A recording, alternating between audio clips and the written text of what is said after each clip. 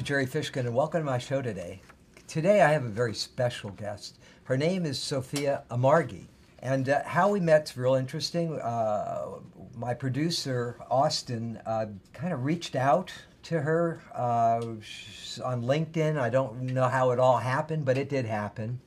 And I never really get to communicate with a lot of folks through that because we're pretty busy and we get a lot of responses. But somehow something felt right. And Sophia and I connected, and here we are today. I want to give a little background and info about Sophia, because her work, the other thing I want to talk about is her work is so important because it has to do with childhood trauma and the many ways of resolving that. But a little bit about her background. Then I'm going to let Sophia talk a little bit about her own life experience and what brought her here. And then we're going to get into the whole business of early life trauma, abuse, neglect, violence, and how that affects childhood and adult growth and development. Sophia is a licensed marriage, family, and child therapist and a trauma specialist. She has a master's degree in transpersonal psychology and is trained in EMDR, and is a provider and supervisor for MFT interns. She's spoken on trauma treatment and worked as an adjunct professor in the graduate school at JFK University, teaching trauma, crisis, and human sexuality. And she's developed workshops on self and the authentic life. And you can see her on YouTube, and that's how I first saw Sophia, watching her YouTube videos, and I knew that she and I were going to click, and I knew we were going to be able to bring a show to you that was going to be electric, dynamic, and really important for each of you. Sophia has a private practice in Corona Del Mar where she sees individuals, couples, and supervises MFT interns working towards their licensure. And I know she's busy because she works about 12 hours a day, probably 4 hours a day more than I do.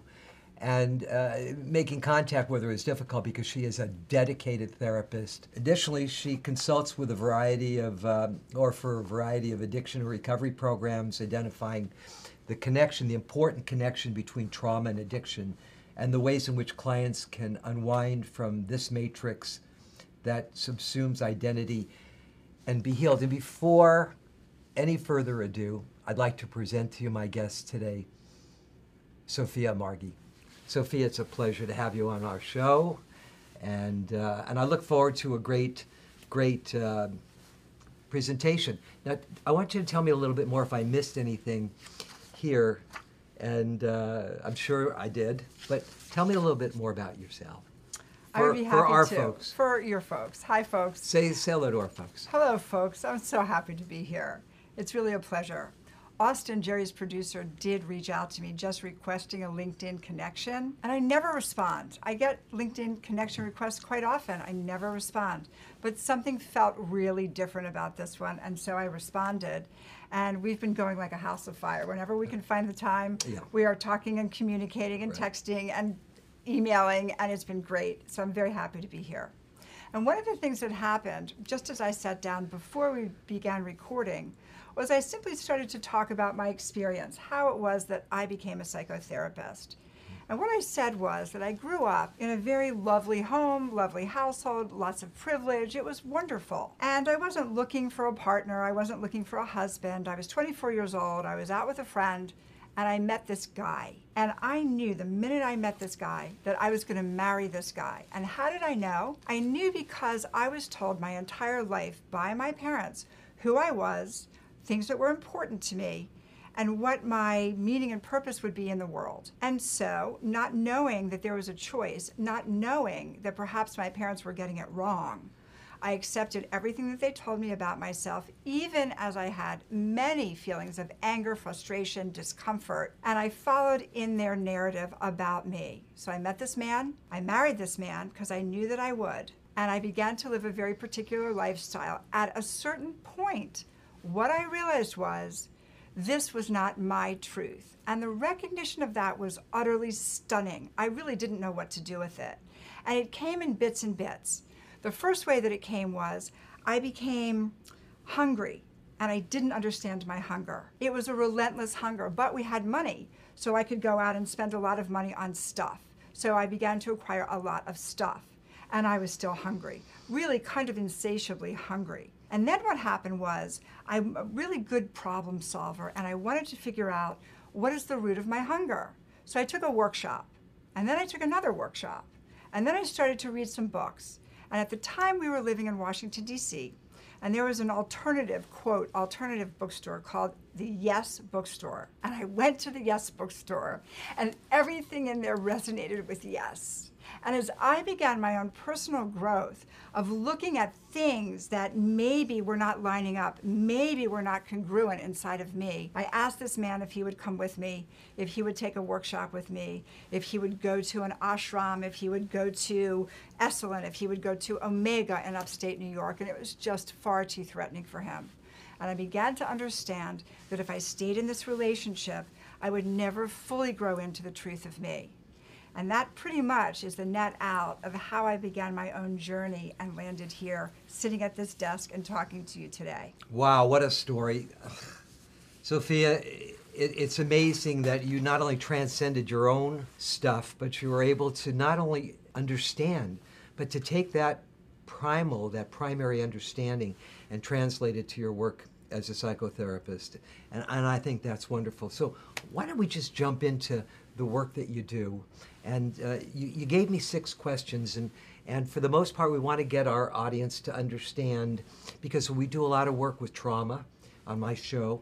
Let's start with guilt and shame, because I think guilt and shame, there's an important difference between guilt and shame, and I think people need to understand, because those terms are used, it's used coterminously, and guilt and shame are absolutely not the same. Oh, they're completely different Come things. from different parts of the brain. So why don't you tell me a little bit about it? And because you work with clients with unresolved trauma, so let's talk a bit about guilt and shame. And you take the camera. I would love to.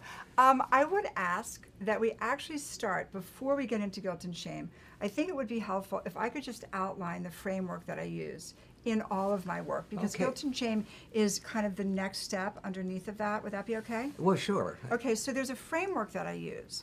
And I work with, let's say, the schema, which actually means pattern, of trauma, story, belief. And this is core to everything that I do. Okay. And so the way that I understand trauma is, there are big T traumas, let's say a car accident, and you're 6 months old, and everybody in your family dies, you're the only survivor. Ooh. Or a small T trauma. Your mother hurts your feelings. And then there's every kind of trauma in between.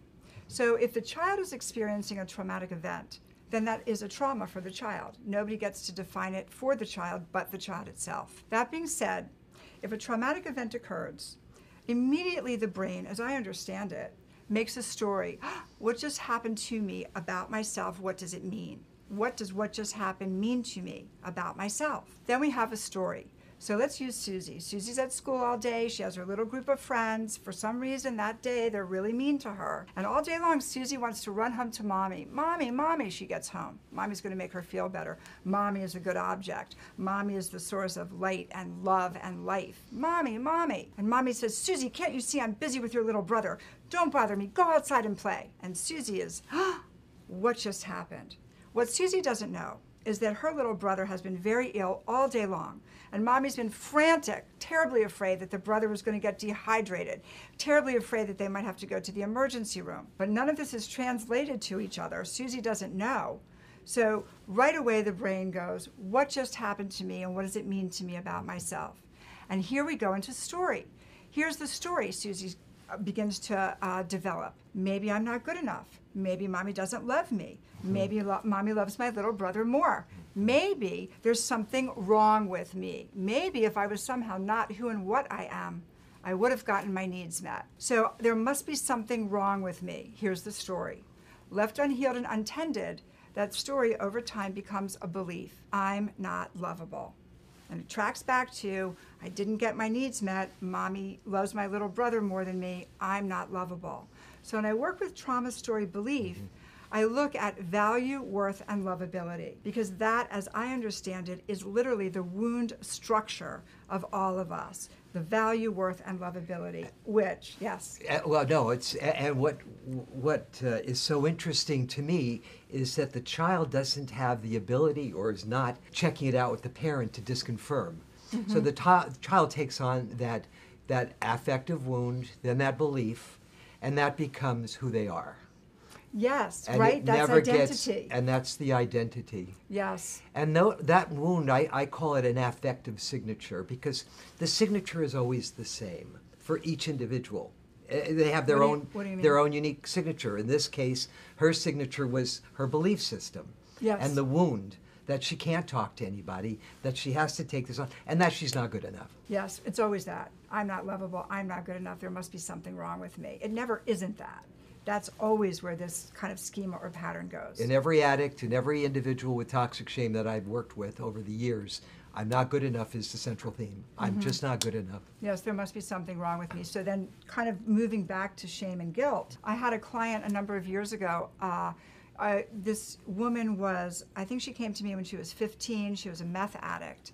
And she had been born into a Russian family, very poor, parents not married, mom highly depressed, partnered with a low-level member of the Russian mob who was very violent and alcoholic.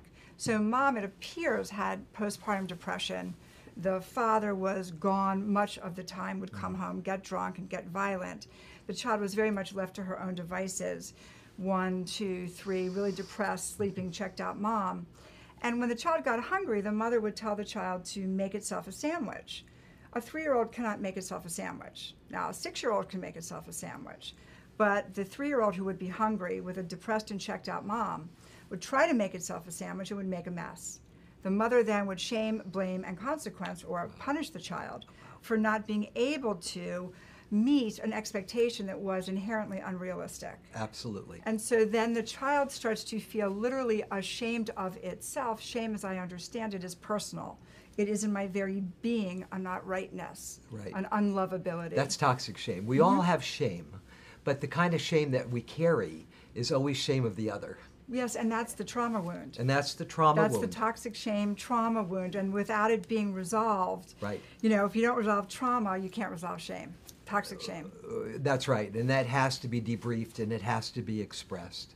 So you often use the word the wound, and we've been using the word the wound or the wound matrix. And what do you mean by this, and how do you explain this to your clients and use this language in your work? Well, how does it work? I am very big on psychoeducation. So that's very, very important to me, because I think that if clients understand what happened, why it happened, and how it happened, right away there's relief in that. So it doesn't change, let's say, the shame, or it doesn't heal the wound at that moment, Right. but it lets them understand the actual landscape in which these events occurred and how they began to develop a series of stories and beliefs. So I use the word wound matrix somewhat interchangeably with trauma. So trauma, story, belief, Right. that's the wound right there. Right. And those 3 pieces kind of make up the wound. And I keep going like Why this. do you do this when I go the like this all wound the is in time. here? Okay, well, this is Okay. how I hold it. Okay, All right, so when I talk okay. about autonomic sympathetic nervous system, Absolutely. that it gets and it's my visual, you know, it's like my visual aid. Well, I use actually, I myself. believe that's the somatic expression That is. Of the wound. Yes. Even though it's in here, in the Yeah, in it's the, held here. in the limbic system, in the basal ganglia, as I talk about in my book and on my show, it's that wound is expressed through something in our gut. Yes. And that gut also is our primary defense mechanism. Yes, and our gut will tell us safety or not safety, Right. fight, flight, or freeze. Or fold, because there are What's 4. fold? Fold is when you just fold over and You you collapse? You collapse. Oh, got that. Yeah, you know Yeah. what? Because I talk Yeah. about, do you feel like you're collapsing in? And people will say, yes, I'm collapsing. Right, And previously they hadn't had the language to express it. When I do my bonding presentation out in the public, and also here, I talk about fight, flight, freeze, and the big one now I think is fold, where you just fold over because you're going to die. It's kind of like dying. You want to disappear.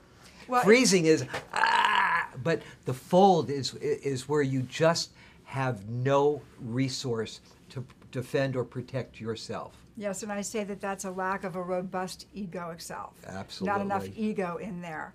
So there's not enough there to really work with. Yeah. So I forgot your question because I'm all excited about whatever it is We've just done it. And by the way, this... Oh, I want to talk about this more. Okay, go ahead. Yes. So I talk about autonomic sympathetic nervous Right, system, and I right. talk about how, to my way of seeing it, trauma gets sort of threaded and stuck here. Right. Okay. So as I use my body as an example when I'm talking or lecturing or Sure. teaching, I imagine autonomic sympathetic nervous system here, trauma sort of threaded through. And then, of course, there is the parasympathetic connected to the vagus nerve.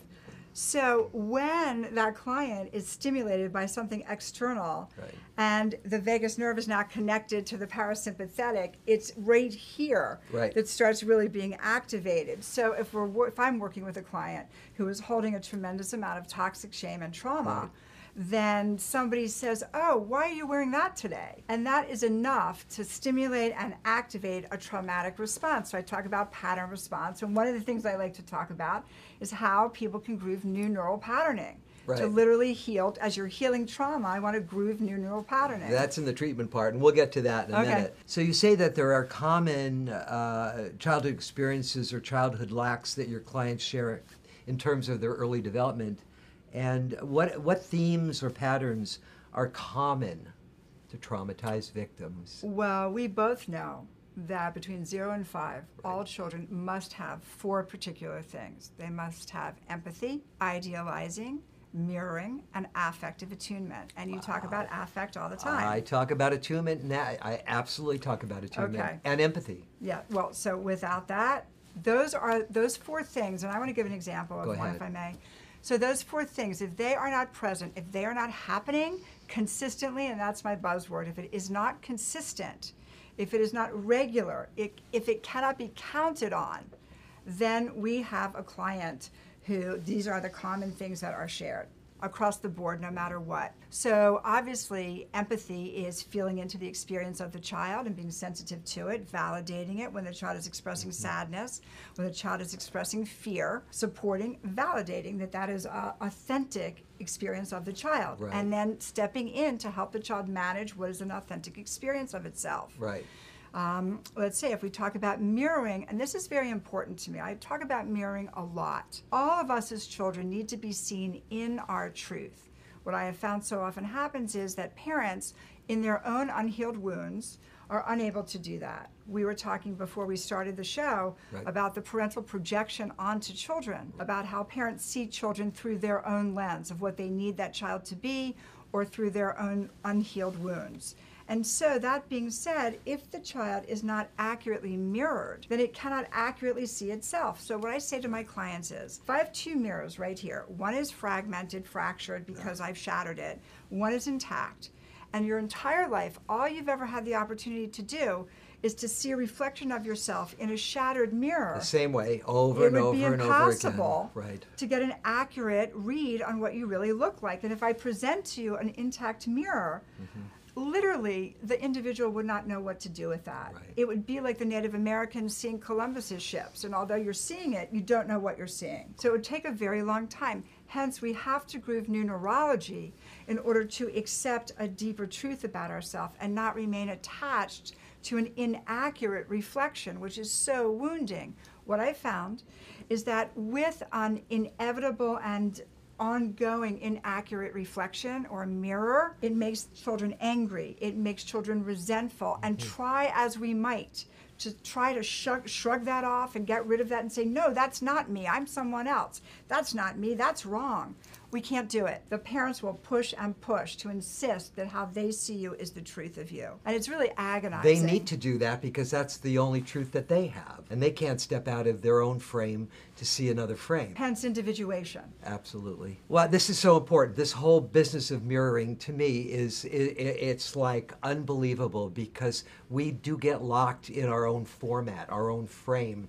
And we only have that 2 dimension. We can't see a 3rd dimension at all. And as you said, if you could see it, in therapy, we try to get people to see it. We get them to role play. We get them to kind of step out of their own head into another kind of visualization of how they could be. Also, I look to support, where's the evidence that supports that? You know, I That was pulling supports that what? The original. Yeah, the original, the wounded the faulty. sense of self, the Yeah. false or the constructed self. I have a couple of things, if I may, just to Well, add what do you in. mean if you may? This is this is Okay. for this is for This is what I'm here for? This Okay. is why we're here. If you may, of course Okay. you may. Thank you. All Of right. course. I'll take your may and raise you one. Okay. I'll take that. Okay. And I won't raise anything.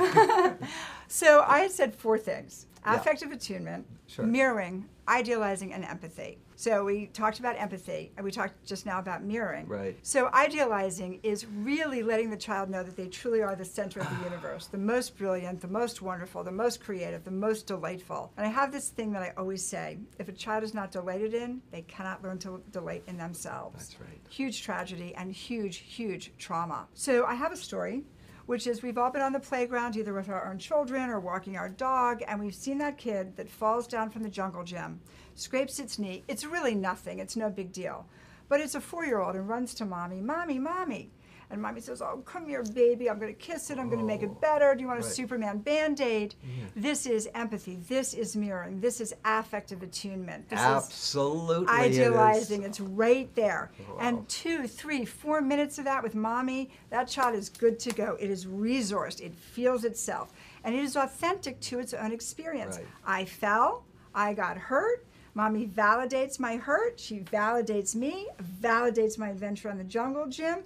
I'm good. I'm right. All is correct with me and the world. And I'm okay. Yes, Because same. mommy tells me I'm okay and I feel safe. Now I truly feel safe because I'm protected. Yes, resourcing and safety is everything. Connection, the good object, we'll talk about that. So at any rate, that being said, we've seen that same situation and we've seen that same child, different mom. "Mommy, mommy." And the mommy says, "Oh, please, don't make such a big deal out of that. You're just a big baby. You're bothering me. You embarrass me. Go back out there and play." And in that moment, we have a traumatic event that sort of constellizes, there must be something wrong with me. I did not get my need met. I'm not right. Because mommy, and it's always the monolithic mommy, It's the giver always of life, the giver of it's love. always the universal mommy, right?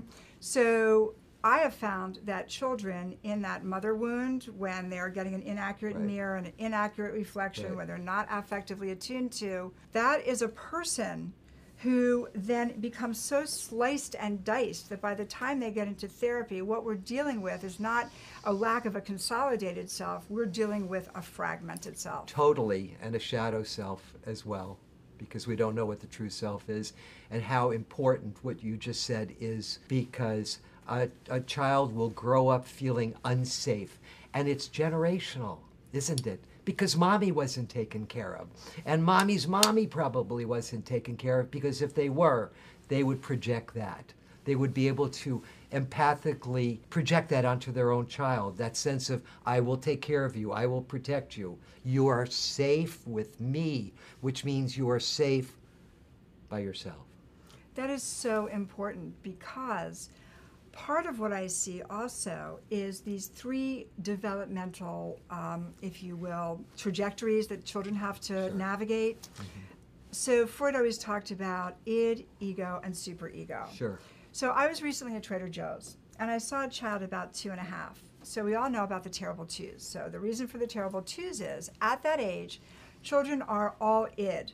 Primitive drive, I want what I want because I want it. So the child wants a lollipop, and the mom says, "I'm sorry, lovely, you can't have a lollipop. We're going to have dinner soon. After dinner, you can have the lollipop." But for the 2-year-old, there's no after anything. There's only the now. So the child doesn't understand this waiting, or I would say tolerating frustration. So the developmental trajectory then that the child has to navigate is how to tolerate frustration. Right. In a perfect world, the mother, the good enough mother, the good object, wants to lend her healthy ego to the undeveloped ego of the child. So the child starts to have a meltdown. "I want a lollipop." And the mother comes over, and with touch, because it only takes 17 seconds of skin-to-skin contact for the brain to produce oxytocin, which is bonding. Which we just talked about Perfect. on my show. Absolutely. So the mother comes over and says to the child with touch, "I will help you. We will get through it. I will help you." Again, an affective attunement, Right. attuning to the emotional presentation of the child. The child might still melt down, but it will be supported, helped, and soothed. So the trajectory there is to navigate frustration. I was at Trader Joe's, and a 2-year-old was having a meltdown, and I saw a father, assuming a father, get down on his knees and start screaming at this child in the middle of Trader Joe's. Mm-hmm. Me being me, and my first husband told me once, he said, you know, if you keep doing what you're doing, somebody's going to punch you in the face. It's a risk I'm willing to take, because I went over and I told this man that he was abusing his child. It was a public place, and if I saw it continue, I would call the police. I have to. I can't not. Well, It's you're a just how I'm mandated reporter. It's just how I'm wired. Well, you're also a mandated reporter. Well, that's If true. It's abuse, Nobody it's was. abuse. I thought it was abuse. So we have the navigation through the development of id, frustration tolerance, Right. and then we have ego. That's Right. separate. I am. Mm-hmm. I am me, and I am not you. And so, in that place where ego is supposed to develop, we're supposed to idealize our child, and that's about 3.5, and we are supposed to say, you are the king of the world. You are fantastic. You are the best. That is the I am and I matter. And then when we're about 4.5, we're looking at navigating through super ego. How do I get along in the world? How do I play with my friends? Where a 2-year-old's going to bite a child who Right. grabs its toy, Right. a 4-year-old will not. That's because they're learning judgment, and the superego is also about the policeman of the psyche that says this is not good, this is okay. We learn those behaviors. We do, and we're supposed to learn them appropriately and supportively with If we loving can, kindness. if we have good bonding and good parental supervision Attachment. and good attachment. So Absolutely. that kind of brings us into attachment. Well, yeah, and look around you. Everyone you see shares a deep and terrible secret that no one ever talks about. It is, in fact, one of the best kept secrets of all time, as universal and natural as the air we breathe, and just as pervasive. No one is immune to it. Look inside yourself. We listen to it instinctively, hold it closely, impetuously, and follow it without question every moment of our lives. The secret is our inner voice. The self-talk, the primal and silent internal communication that form alongside our psyche, feeding us constant messages that control our behavior. We hear it, but we can never see or feel or detect it in any other way. If you'd like to learn more about the relationship of early life abuse, trauma, neglect, violence, and its relationship to addiction, please pick up a copy of my new book, The Science of Shame and Its Treatment, available at the bookstore or online. Thank you very much.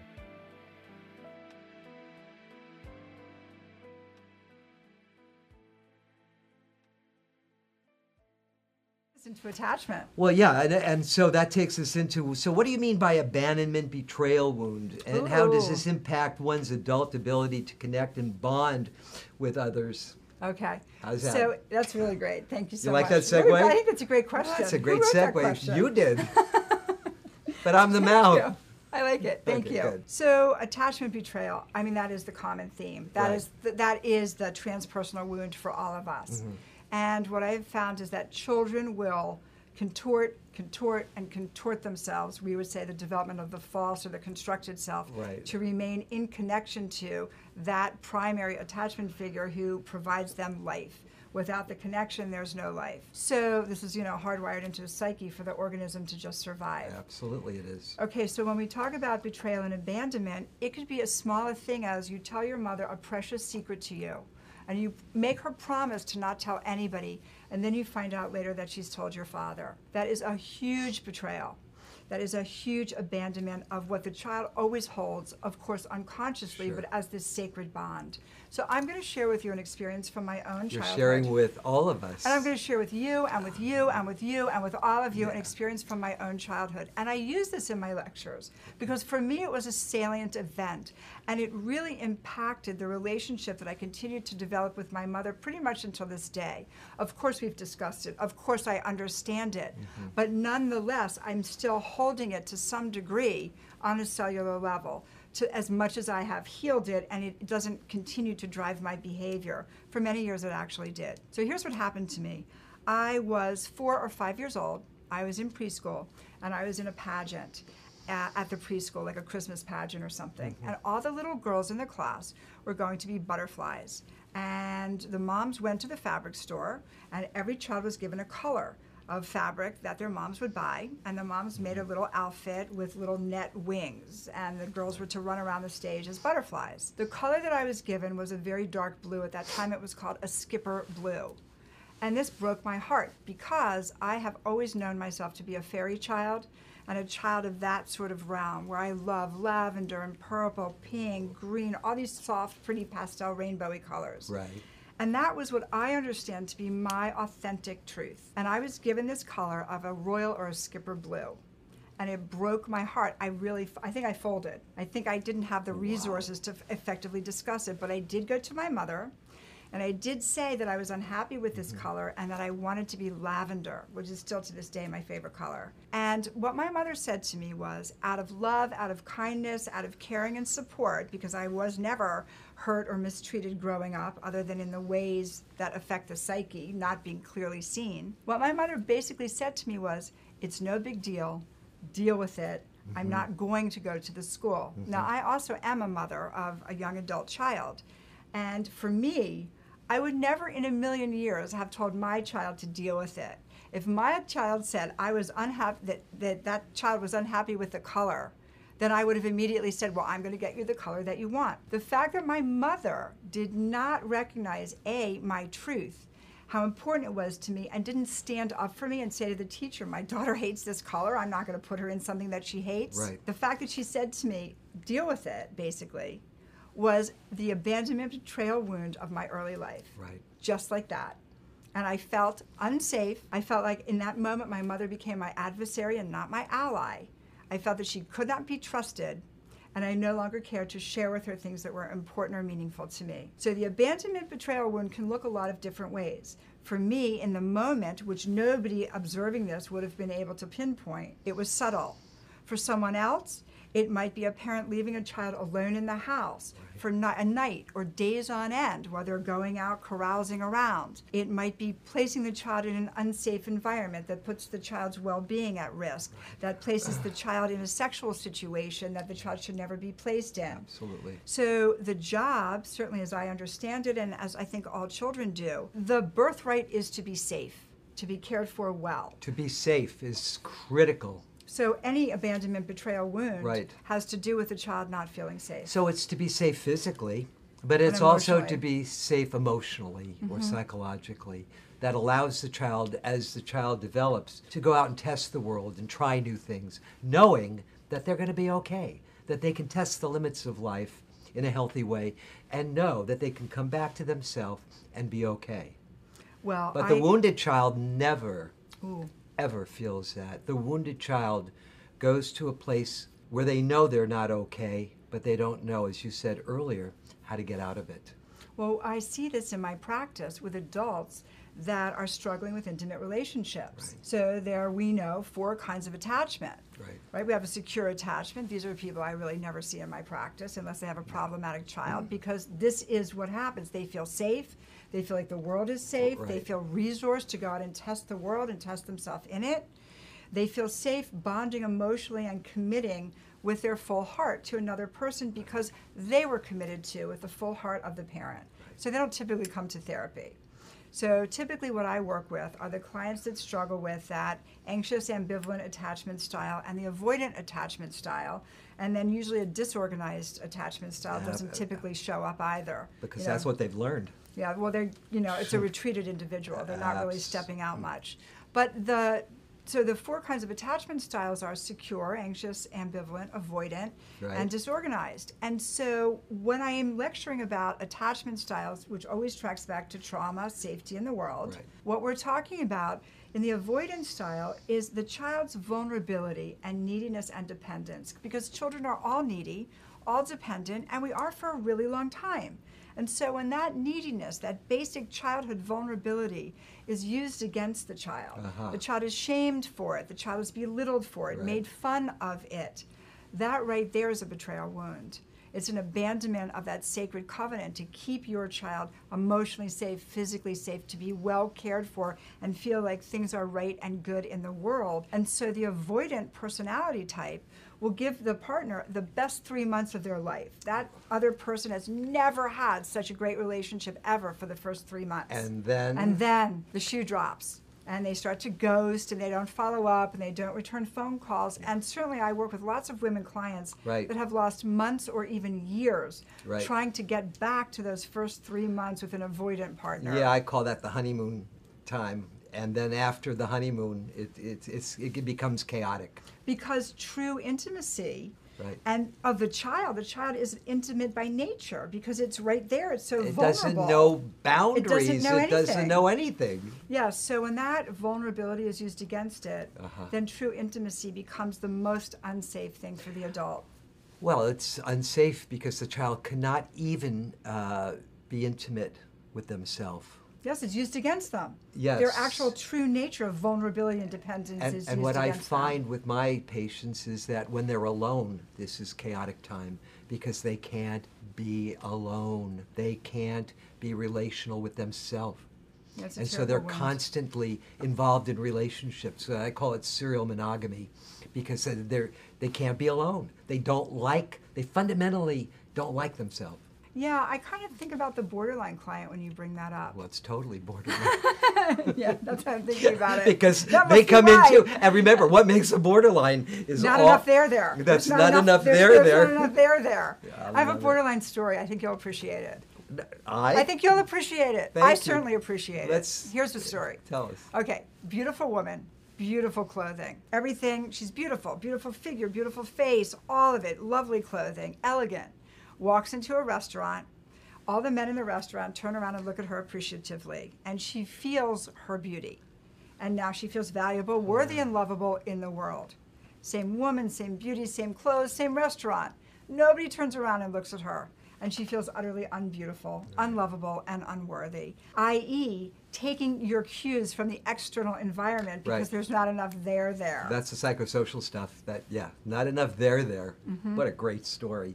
So we've talked about trauma and all this. How does it impact and relate to a person's idea or understanding of their own identity? I want to wrap that piece up. Okay. Because I think we've been talking about it, but let's put it into a It has framework. a lot to do with shame, doesn't it? It has everything to do with shame. So shame is personal. Yes, it shame is. I am shame.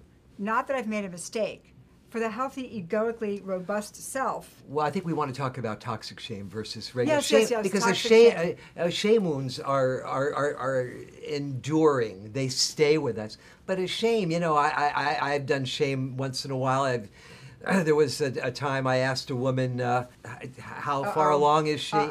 Holy crap. And she said, well, I'm not pregnant. Yeah. But at that moment in time, I wanted to withdraw within myself and literally either explode or disappear. To me, that's shame. That is normal and healthy shame. I shame myself, as I talked about in my Toxic Shame show. I shame myself. I want to disappear. That's not the shame we're talking about. Correct. We're talking about toxic shame. that's trauma related. That is trauma. It's the direct result of unhealed trauma. Absolutely. So toxic shame. Okay, Yeah. so now we're talking about toxic shame, not to be confused with With your regular- normal normal neurotic shame. shame that we all experience. Right. Yes, that can subsume identity. There's something wrong with me. I am wrong. I will link this to the unrealistic expectation that is placed on children.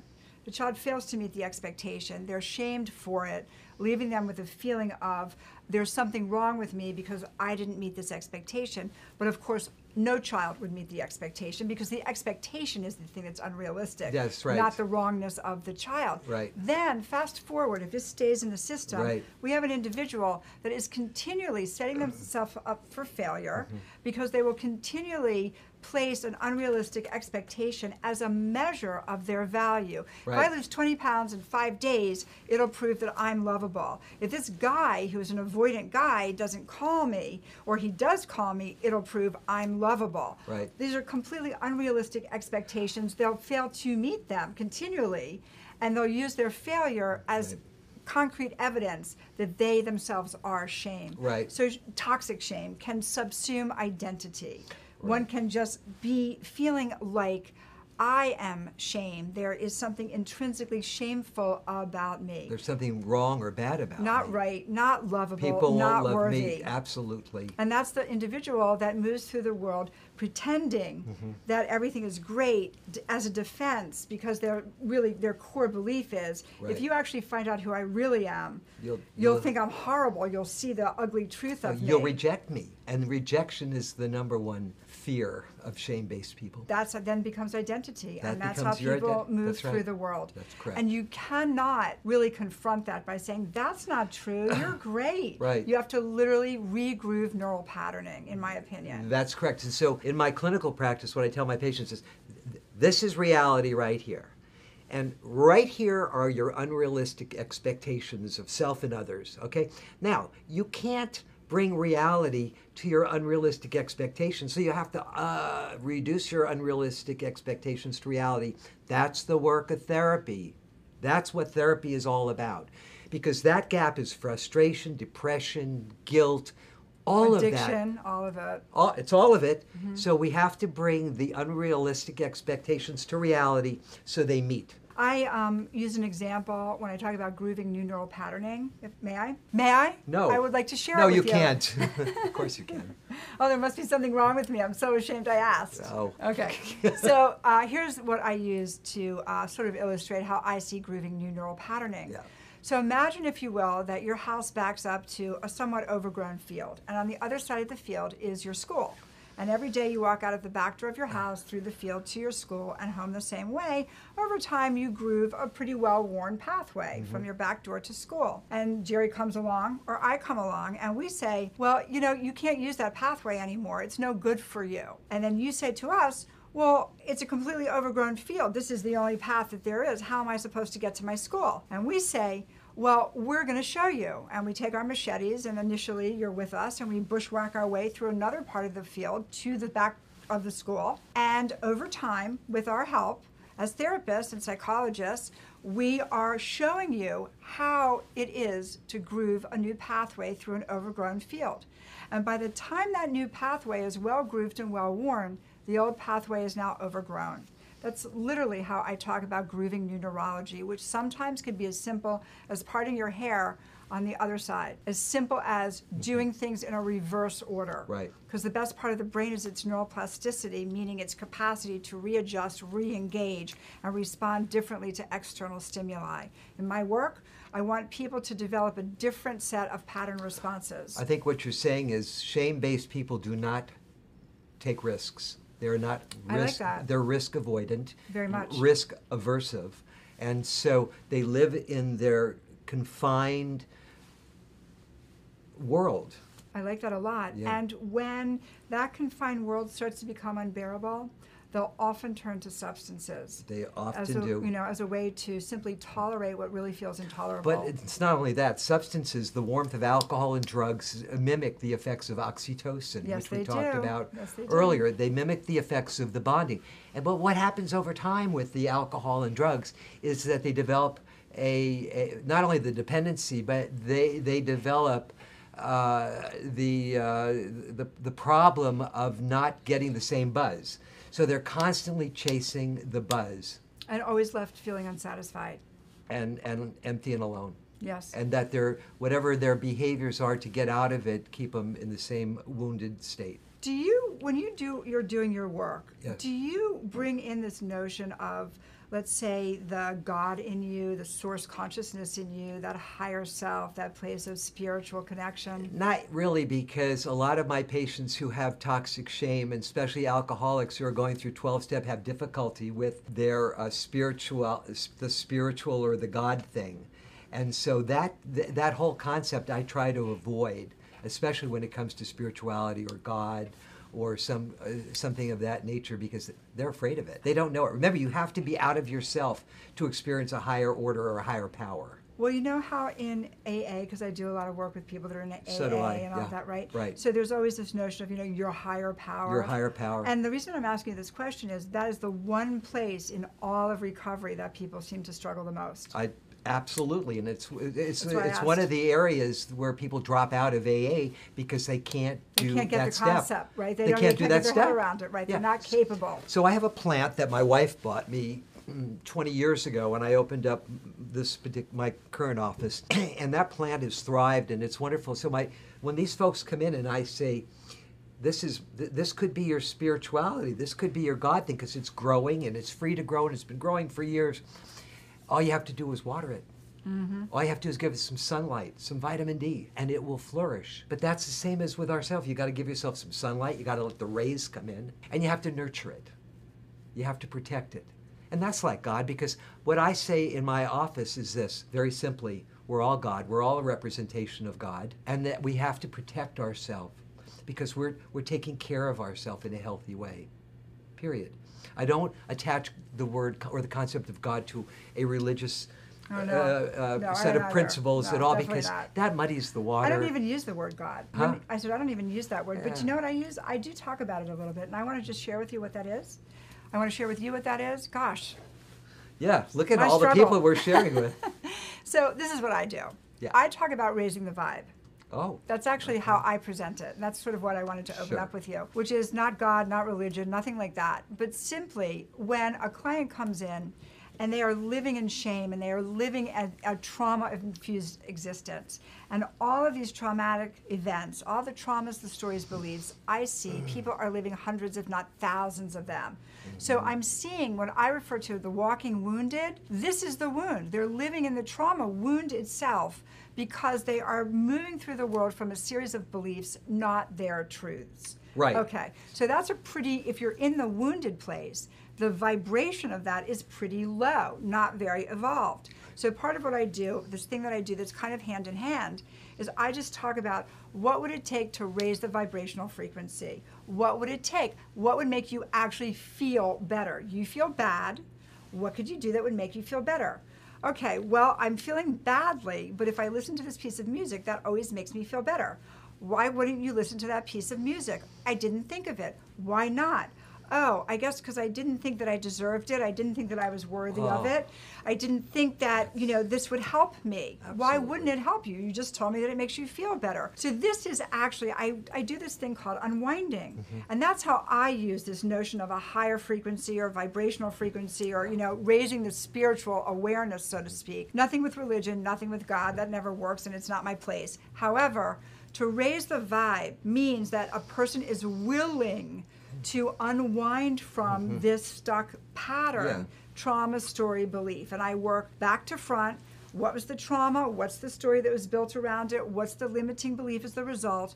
And I also work front to back. And I actually have found that doing this back to front to back to front, front to back, that actually starts something moving. That actually is the real beginning of unwinding. And I used to call it unspooling. And I had a great day in my office where a very traumatized client, many years of childhood incest and so forth, I was working with her. It was a brilliant, brilliant case, a brilliant work. That client came into my office and she was wearing a spool of thread around her neck. And it was, it was empty. It didn't have any more thread on it. I said, wait, are you wearing a thread spool around your neck? She said, yes, because we're unspooling. fabulous. It made me happy. Yeah, of course it did.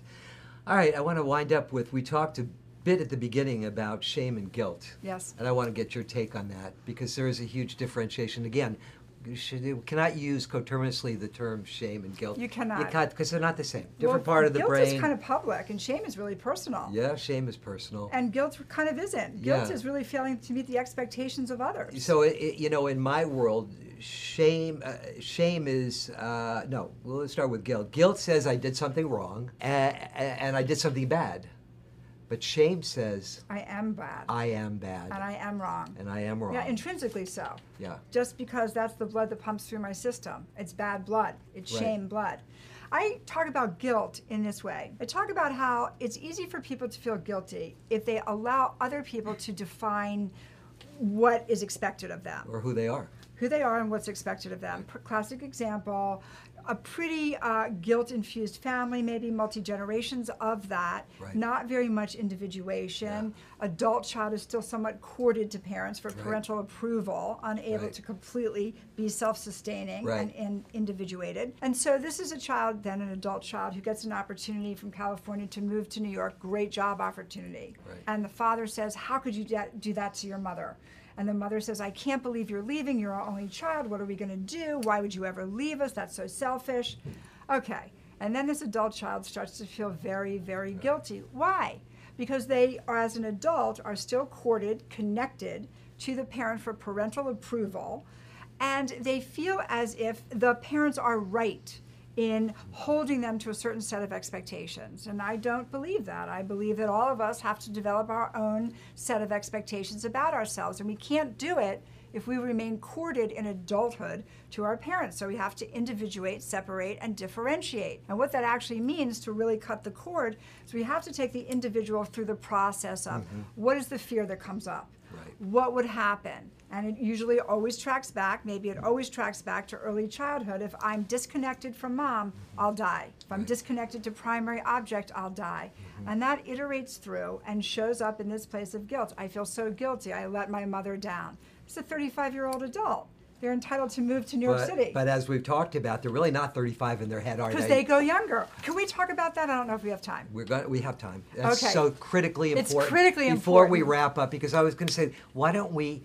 I really want to talk I about want that. you to wrap up your most important right now. Not Oh, that I don't it's- even know what my most important Well, is. I It's think all this is important. really But important. I want to talk about going younger. Ah, yes, Go thank for you. it. This is the everything. This is a big piece of the everything. It's all the Okay. everything. But I love this. So John Bradshaw, shout out to you. Thank you so much for your work on early childhood development and the internal timeline, because I use this daily in my work with people. Right.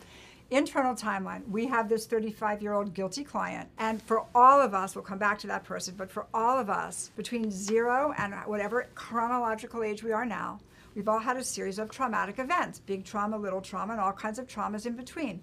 We had one at 3, we had one at 7, we had one at 9, we had one at 12, 15, 30, 20, 30, so on. So wherever trauma is unresolved, we are holding that someplace inside of ourselves. We might say it's like a trauma fragment. Right. Okay, so under certain external stressors that activate feelings that we had when the original trauma itself took place, we slide younger on our own internal timeline. It is unconscious. And then we respond to the world from whatever younger age we were when that feeling was first activated through an external trauma that occurred. Or it's a personal trauma, but it occurred in the external world. They're Okay. fixated. Yes, thank you. So here's an example of that very quickly. I was working with a 65-year-old woman. She was partnered with this man for 12 years. She had no safety valves in place. They hadn't signed any agreements. What if he leaves me? Nothing's in place. Right. She's very frightened about money. What's she going to do with the rest of her life? She's 65. He's leaving her for a younger woman, so she's pretty activated. She came into my office one day and she looked terrible. And I said, oh my goodness, you look terrible. What just happened? She said, well, the guy and I just had an awful fight. I said, oh my goodness, well, what occurred? She said, really, I just want to go into my closet, close the door, sit on the floor, and cry. A very unusual response for an adult 65-year-old. So I said to her right in that moment, how old are you? And she said, I'm 3. And I said, what happened at 3? And at 3, she was able to tell me of a really horrific public shaming that occurred. That was, she had nothing to do with it. It was all of the adults around her that held her to an unrealistic expectation. And something was activated in her that morning in that fight with this soon-to-be ex-partner. And it activated an internal feeling that took her out of her chronology of 65 back to 3. And when that happens, the 3-year-old is 3. So that in that 65-year-old body, that person is responding to the world from a 3-year-old place. They have lost all capacity to grab onto whatever abilities they have at 65. Absolutely, and that is so critical to understand, and I see that daily with People a lot of my slide. They're patients constantly coming. sliding. They slide because it's all they know. So we They want to revert back consolidate. We want to heal those traumas, and we want to integrate them and consolidate them so that they can move past it. so that they and can get be their chronology. Absolutely. Well, Ah, are you Sophia, tired? no, this is It was a great wonderful. ride. Sophia, It was I such a can't fun ride. thank you enough for being here today. I am exhilarated by what we talked about, and I think our viewers are going to experience and express what you have told them in a very positive way. And at the end of the show, we're going to flash all of your contact information on, because Great. you're close by, people can get in touch with you, and they can maybe check out some things with you, or develop your clinical practice, which I know is a 12-hour day anyway. So thank you again for being here, and I look forward to seeing you again on my show. I'm really excited. I had a great time. Thank Thank you so you. much for having me. It Thank was a you. lot of fun. Thank you all. So I'm Dr. Jerry Fishkin, thanking you all for being here today, for being a part of my show, and I hope we've been able to give you information that was meaningful and helpful in your own, if it's recovery or psychological or personal growth. This has been a very important interview and a very important show for me. So until next time, you can see me on Twitter, Facebook, reach me through Dr. Jerry at drgeraldfishkin.com, and that's Dr. Jerry with a G, and it's DR. And we'll flash all that at the end of the show, including all of Sophia's contact information. So again, until the next episode of the Dr. Jerry Fishkin Show, I'm Dr. Jerry Fishkin, wishing you love, hugs, and all my compassionate best. See you next time.